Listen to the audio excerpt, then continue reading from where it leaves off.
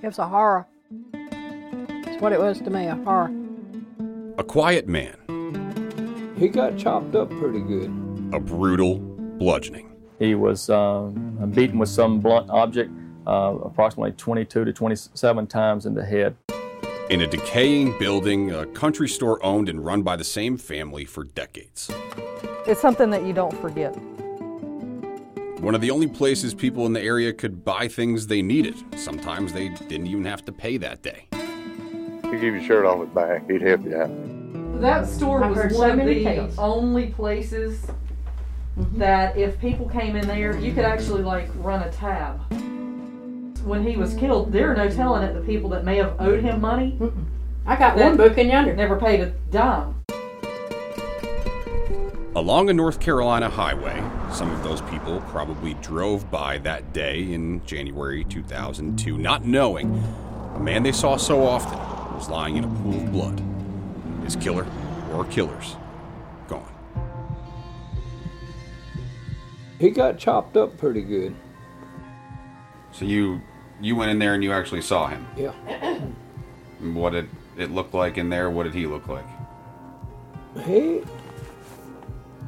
looked normal except all the blood and mess that was coming out of him. Other than that, he was pretty normal. Had a big cut. So he bled out. They lay a sheet over it, and here's 2 pair of gloves. That's what you get left with.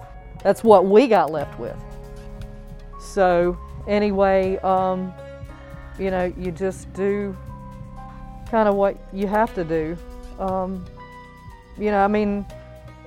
And something, when you have to look at it like sometimes things are not always pleasant.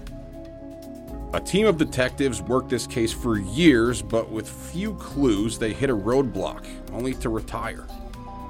There have been suspects all along. Leads made headlines in the local papers, but no arrests. Well, it's frustrating for us and certainly frustrating for the family. The tips have stopped pouring in, but there is timeless evidence. A new set of detectives took over the case. We want to find out who did it and put him behind bars. It's very important. We don't know if this person could strike again, do the same thing to someone else, another store, or anyone. And then when their investigation dried up, a new set took over. We got some good guys working on it, and they stay in touch and are trying to get it solved. And nearly 20 years later, a new pair of eyes are being put on the case. 2 individuals went to go buy something at the Fogleman store, and once they did go buy something or attempted to buy something, they realized that Mr. Fogleman wasn't there and they could not locate him. When they did locate him, they called 911 because they realized that something was wrong. The victim was Tom Fogleman. Apparently he died instantly because they crushed his skull up, I understand. If you hit somebody in the head with a hammer that many times, it's really going to do a lot of damage. And I understand that one of the eyeballs came out. So why somebody would beat him so many times, it's hard to understand that. Most time, if you hit a man with a hammer in the head, you're going to kill him the first time. If you hit him hard enough. The store called Fogleman's store. The highway in a county called Alamance, the home he grew up in, right next door. I didn't think nobody would have ever done that to him. And I don't know why they did it to him. I don't know if it was over money. I don't know if it was over argument. I don't know what the problem was. All I know is they did it. That's it. Yeah. And I'd like to know, but may never know. The only family members who know for sure who killed him are the ones that have joined him in the heavens. Brutal. The way they done it, it makes me bitter. There wasn't no sense in that. Those who remain. I think it changes you as a person and not in a positive way.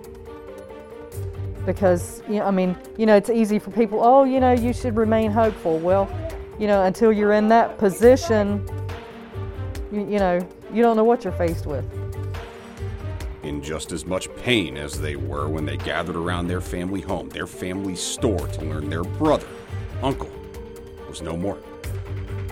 It's a public place. Public, yeah. Anybody, even if you're looking from the aspect of, oh, we got DNA evidence. Well, who's to say that person didn't go in that store at whatever point in time?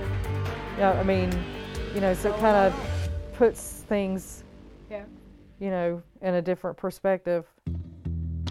And as the memory of that man, of that store in the surrounding community is faded, it's pretty frightening when you think about it, and happening right on your doorstep, you might say. Just like the fear felt in the days and weeks after the murder. And it had a major impact on everyone who lives in Alamance County, because it's not that common that you walk out your front door one day and really realize that there's people that are capable of such graphic things. The case files are being reopened once more, this time by a detective who never heard anything about the case. It's just a lot of information, so it's really about organizing all of the information and assessing what has to be tackled first. Perhaps a final hope for Fogleman's family to get the answers they've been asking for nearly 2 decades. It was 3 or 4 days, maybe 5 days before we got him buried. He's buried over in a cemetery where my mom and dad's buried. And also my youngest brother and his wife's buried there too. I'm Fox 8's Michael Hennessy. I got to that hill and seen all that lights and stuff down there. I knew it bound to have been something bad. And this is the story of an unsolved murder, of an unspeaking man in an unassuming place. This is A Country Store Killing, a new podcast from Fox 8. Download the series wherever you get your podcasts.